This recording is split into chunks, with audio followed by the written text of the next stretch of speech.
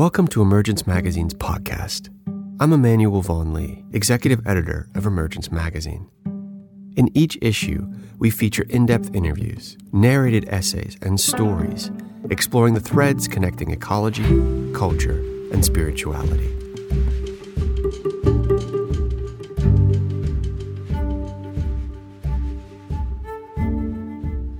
Leah Purpura is the author of 9 collections of essays, poems, and translations. Her work, On Looking, was a finalist for the National Book Critics Circle Award, and her newest collections are It Shouldn't Have Been Beautiful and All the Fierce Tethers.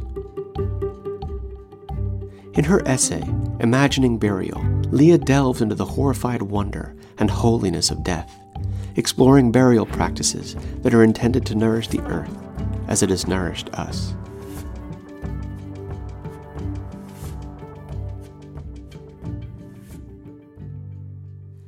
Consider the holy work of buzzards, roadside in the summer heat, hunched over bodies steaming and cold, picking and tearing back to bone, savoring all that would otherwise rot.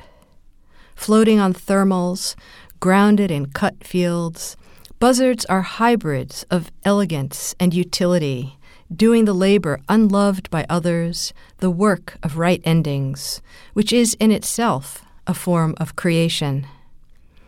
To be made an enticement, an attractive morsel, smeared with yak butter and left on a mountaintop picked back to bone in the way of Tibetan sky burial, I'd go for that if given the chance. Hard to come by as an option in Baltimore. Still, systems of regeneration abound. Say, shopping in thrift stores, an easier way to keep the useful in motion. Slipping into another's garment, my arm in his sleeve, leg in her jeans, a bequeathing, an inheritance. All those objects, hauled from sheds burnished with oil, sweat, rain, heat, dirt, all those flawed but able things, holding light still, inscribed by their days. At the farmer's market, it's the seconds I'm after. Peaches, tomatoes, not for the markdown, just that imperfections are misjudged. If choices were based on cycles and time, not hierarchies of beauty, then the seconds, speckled, soft, unround, and wind-fallen, would be firsts. The ones you know to take now and eat, unequivocally ripe, who need us to complete them, or the sweetness they were raised up for is lost. Conventions contain our messiness. You lean into frames and they hold and direct you until they don't, until the known forms no longer accommodate the shape of your need.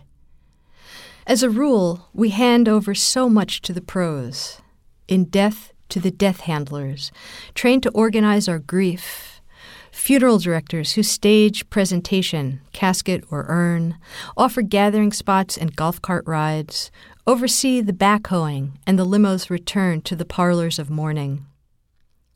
To alter the procedure requires planning most of us avoid, and stores of energy hard to conjure in grief.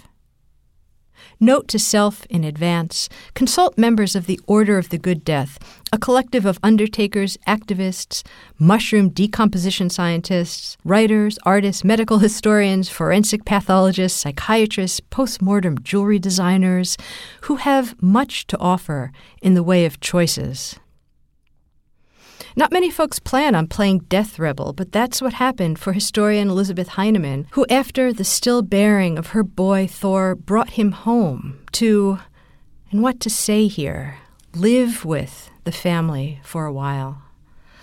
She writes in her memoir Ghost Belly, having your dead loved ones nearby used to be normal. But nowadays, you're supposed to keep corpses in their proper place, which may be the morgue, may be the funeral home, but most important, it is somewhere else, away from the living. But this isn't the law. It's just that no one bothers to tell grieving families their options. With the help of a wild funeral director, she upended and overrode step by unknowing step. Here, her reasoning, as she says, neither spiritual nor religious, is at its most tender. Why should the body that was Thor transmogrify from an intimate member of the family, from an intimate part of my own body, into a repellent object just because it had died? Casting into the future, she realizes, if we had no memories of Thor, maybe someday it would be as if he'd never existed at all. So they read to and rested next to him, showed him his neighborhood, playground, and room. Thor had to be real before he could be gone. As the days passed after Thor's death, she writes, I realized, with horrified wonder, that I was doing something I had never done before, at least not since early childhood. I was having my own experience. This was my experience, mine to invent. And what did she experience? Being with in death as a reconstituting of time itself, a new way to ride days into meaning, to live out a proper cycle, albeit terribly foreshortened. It's vertiginous, this state of responsive imagining, especially when it arrives at raw moments, sidles up to the crack, and calls across the gap in our knowing. Emerson described the bracing, sharp clarity of the imagination as, quote, a very high sort of seeing, which does not come by study, but by the intellect being where and what it sees, by sharing the path or circuit of things through forms, and so making them translucid to others. The path of things is silent. Will they suffer a speaker to go with them? A spy they will not suffer. A lover, a poet, is the transcendency of their own nature. Him they will suffer. The condition of true naming, on the poet's part, is his resigning himself to the divine aura which breathes through forms and accompanying that, unquote. The divine aura which breathes through forms is a fearsome force, not wispy or gauzy, not soft, focused, benign, but sublime, full of horrified wonder, a vastness or steepness brought unnervingly close. In the spirit of fearsome wonder, let us look into and accompany the body, to wash the body with one's own hands, to comb, lotion, trim, dress, to choose an airy casket of wicker or a winding sheet, wheat-colored and flecked with chaff, like a canvas stretched on a frame, made ready to receive some expression from within. To so love the body in its passing is to consent to many unexpected things, the giving over to helpers, for one, those who know exactly how to proceed, whole orders of creatures made to meet the body and get to work. Their activity begins with the body's ceasing, a fresh settling, where there are no outward signs of decay, and for a brief time, no collapse or leakage or odor, though much internal movement is stirring. Then days after death, when the bloat comes on, scents rise and beckon very precisely to the first responders, coffin flies who find their way 6 feet down. Blowflies, carrion flies, and their young fill the dark, shallow spots next, probing the pouches and channels of us. Our filaments unlock, we leak and are drunk. We reorder as gas, liquid, sugar, and salt. When the final crew comes to finish up, the skin beetles, centipedes, snails, and cockroaches, the slow descent can begin. The decades-long stretching, darkening, and drying, time collecting as it does on wood, where it gets called by its forest names, lichen, moss, fungi. How it felt inside me, learning about decomposition? A mix of stomach-shifting vertigo, shivery tenderness, and wide-awakeness. There was the unexpected sensation of microbodies pulsing and gurgling below my own skin, compelled, called, directed. There they were, underfoot, unseen, flourishing in their cadaveric ecosystems, colonizing in orderly waves, each in its own time and bound together, creating decomposition islands, those organically rich plots made of us and fit for the blooming of others. As impossible as it seems to balance the entirety of a singular life with the millions of roles it will play in millions of other lives, we need not try. Ground, air, fire, rain, every element and direction have already conceived it. Carbon molecules that constitute us are broken down, rearranged, reattached. We come to be called by another's name. But the matter of us doesn't slip away, and the potential energy of our bodies is perfectly accounted for. Though it's a hovery state, this being neither created nor destroyed, we are, all of us, born to it.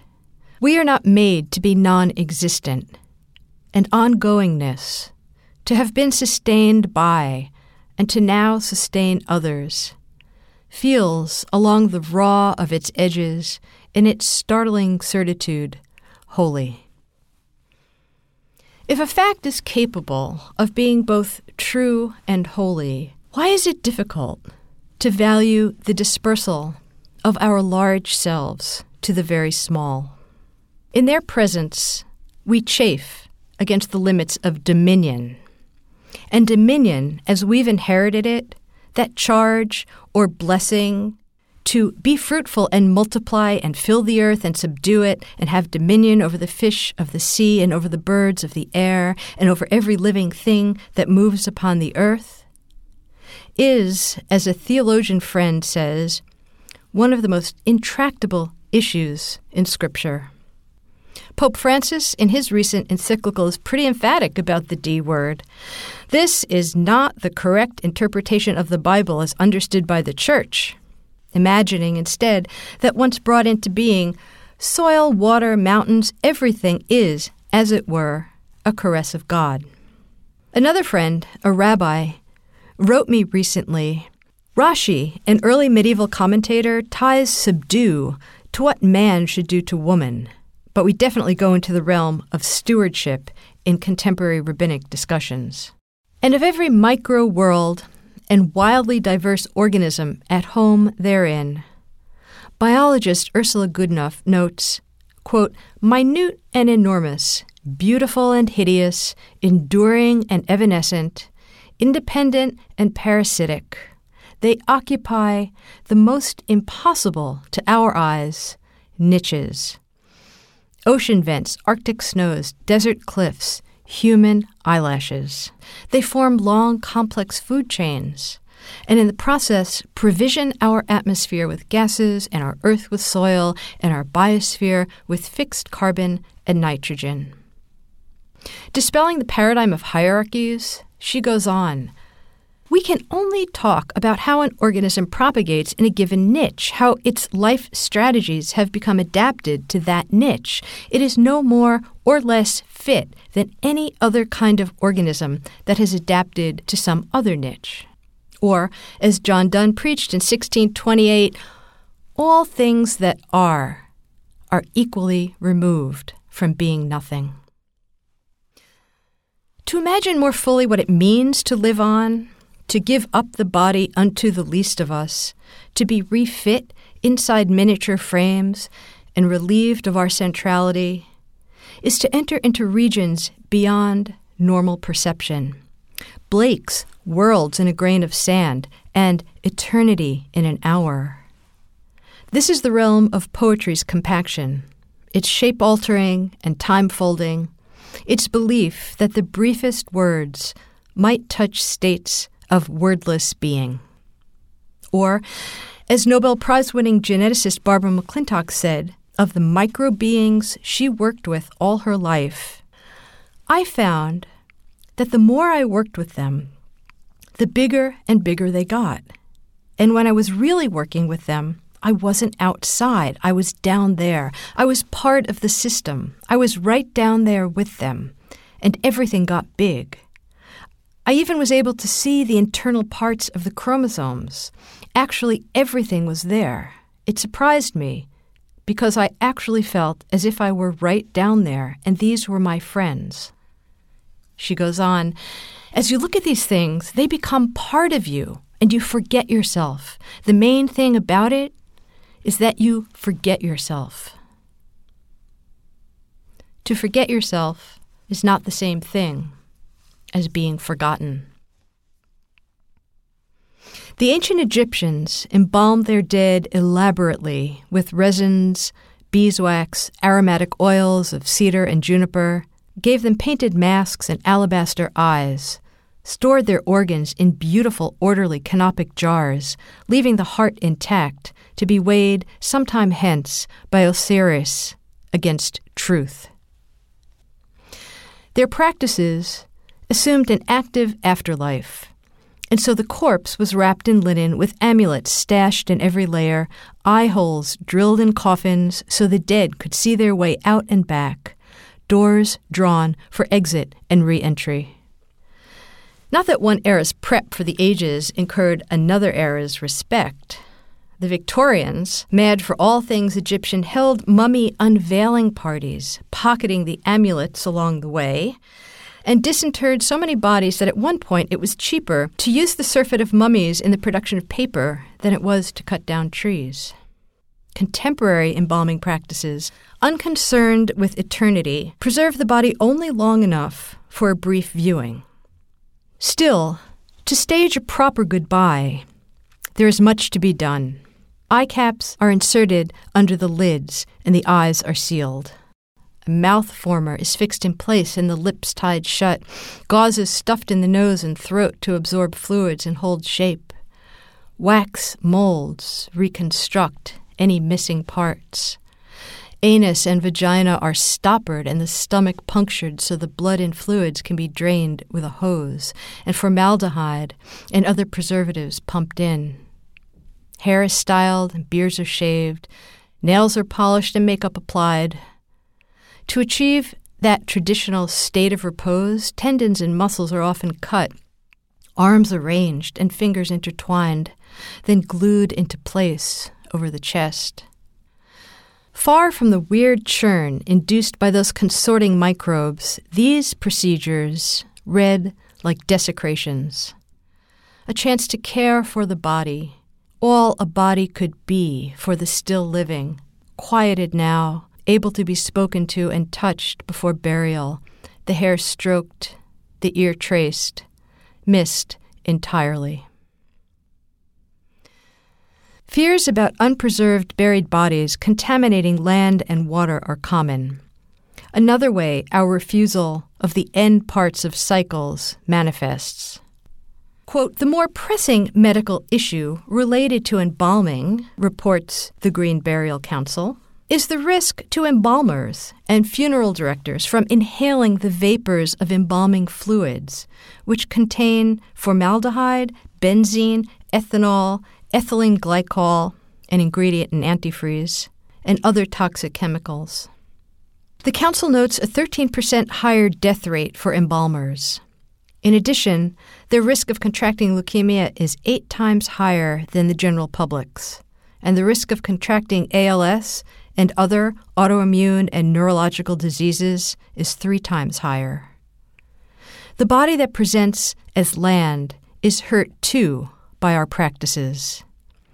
Each year, burial waste includes the use of 77,000 trees, 1.6 million tons of reinforced concrete for vaults, and enough embalming fluid, 4.3 million gallons, to fill over 6 Olympic-sized swimming pools, according to the GBC.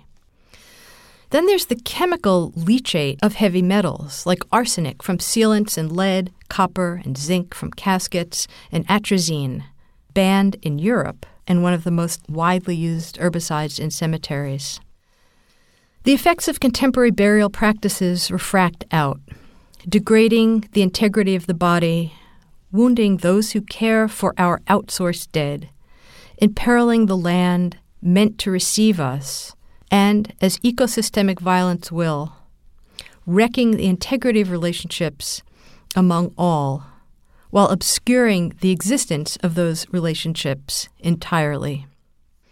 Of our resistance to direct return, One friend wrote, "Embalming is damage to the infrastructure. When we eat and are not eaten, we are thieves, and the theft is from the system, the whole, the larger communion. Only humans are foolish enough to believe we should or even can launder our energy into crypts or caskets that will preserve us."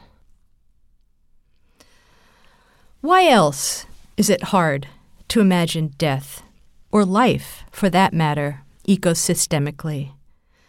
We're made queasy by the biologics, yes, and we have been long adapted to the charge of dominion, but most essentially, at core and at large, we are exiled from the systems to which we belong.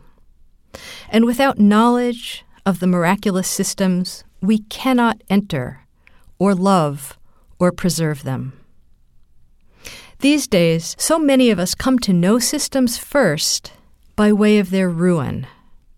And without prior knowledge, connection, or relationship, the losses come forth as reportage, grim facts on the demise of once perfect patterns.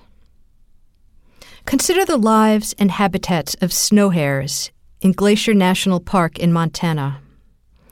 Until I read Christopher White's The Melting World, I knew nothing of their realm. The balanced system goes like this. As fall comes on and the days begin to shorten, the hare's meadow-brown fur, triggered by changes in the length of daylight, whitens up to meet the snow. Hold that now, just for a moment. Body of hair and body of land, and the likeness between. As a result of rising temperatures, though, snowfall comes on much later now, and the hare is exposed too soon, its white winter coat making it vulnerable and so overhunted, a change that affects the lynx as well, whose primary prey is the hare.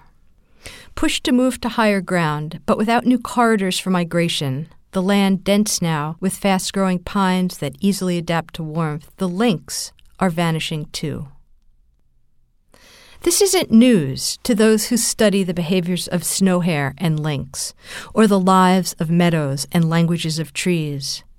But hearing about it for the first time, how quickly a vast and astonishingly functioning system is summed up, framed off, and presented by way of the effects of its ruin. We have to read backwards for the interconnectedness, a state of being now steeply foreshortened. There's hardly time to sit with our awe, one of the ways to alchemize communion and care. Miracle comes tethered to miracle's ruin. Green burial. What once was simply the unimpeded return of the body to the ground will not save us, or much of anything. The recent October 2018 report by the Intergovernmental Panel on Climate Change makes stunningly clear that there isn't much outright saving left to do. There's mitigating, adapting, some ameliorating. The possible, but as yet undeveloped technologies, viable if we undertake radical change on a global scale pretty much right this minute. Resilience and innovation get much play. The small gestures argument, everyone doing their part as habit and practice, yes, that too. We must, all of us, now. And so many around the world are not settling into defeat. But if the necessary measures are possible but unlikely, if we consider that we are creatures who from way back knew but did not heed, then we need to ask why else we might bother with the small moves, with the likes of, say, green burial. Because some facts are also holy. You get to live on in the lives of others. Because if you assent to your part in the cycle, the transformations right here below your feet, then you get to live on in the lives of others. Because, contrary to the jittery existentialist notion that meaning is contingent on one's freedom to create it at will, the biologics of everlastingness are already in place and exist on their own, with or without your consent. Such nuanced, untapped abundances can be tricky to locate, much less love. Quiet, slow, largely out of sight, impossible to sum up or boil down. As William Carlos Williams wrote, "It is difficult to get the news from poems, yet men die miserably every day for lack of what is found there." And what is found there? In the cascades and chains, transpirations and respirations, efficiencies and enzymatics, satisfactions circulating, scent of cold, mossed bark in spring, wet marsh rot, rivershine pinking stones, in all those formal, lyrical arrangements around, above, below us.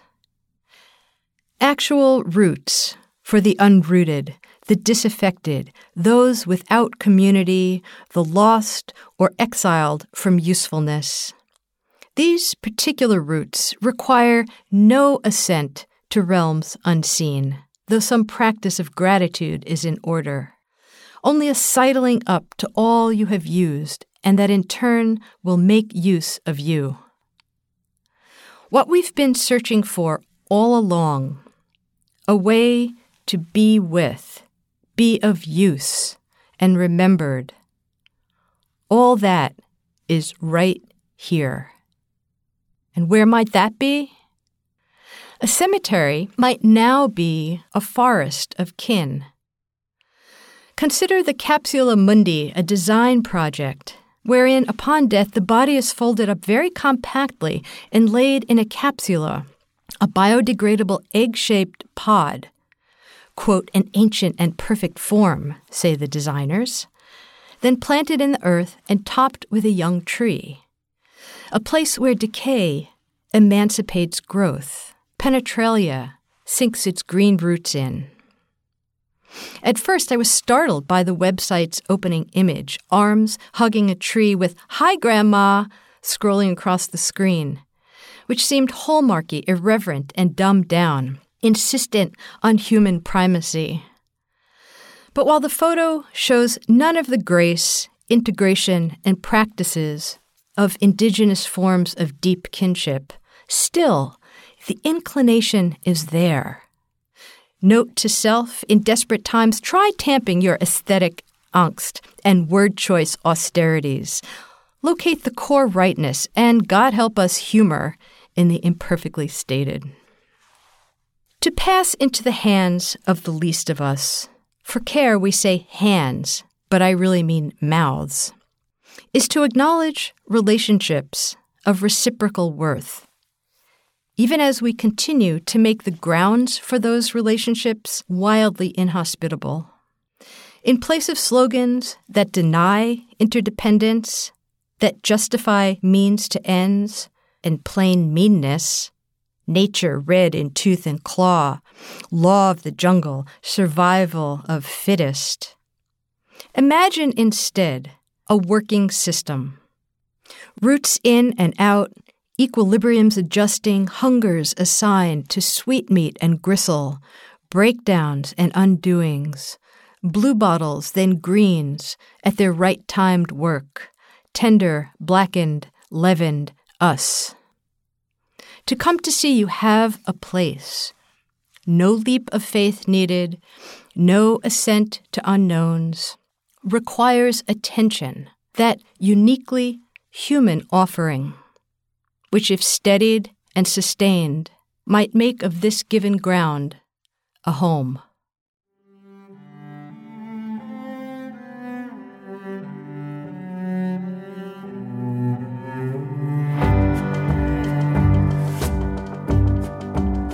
Emergence Magazine is an initiative of Kalliopeia Foundation. Our original essays, In-depth interviews, films, and rich multimedia explore the threads connecting ecology, culture, and spirituality.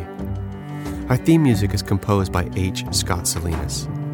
You can subscribe to our podcast on Apple iTunes, Google Play Music, Stitcher, and TuneIn. To subscribe to our newsletter and check out more of our stories, visit emergencemagazine.org.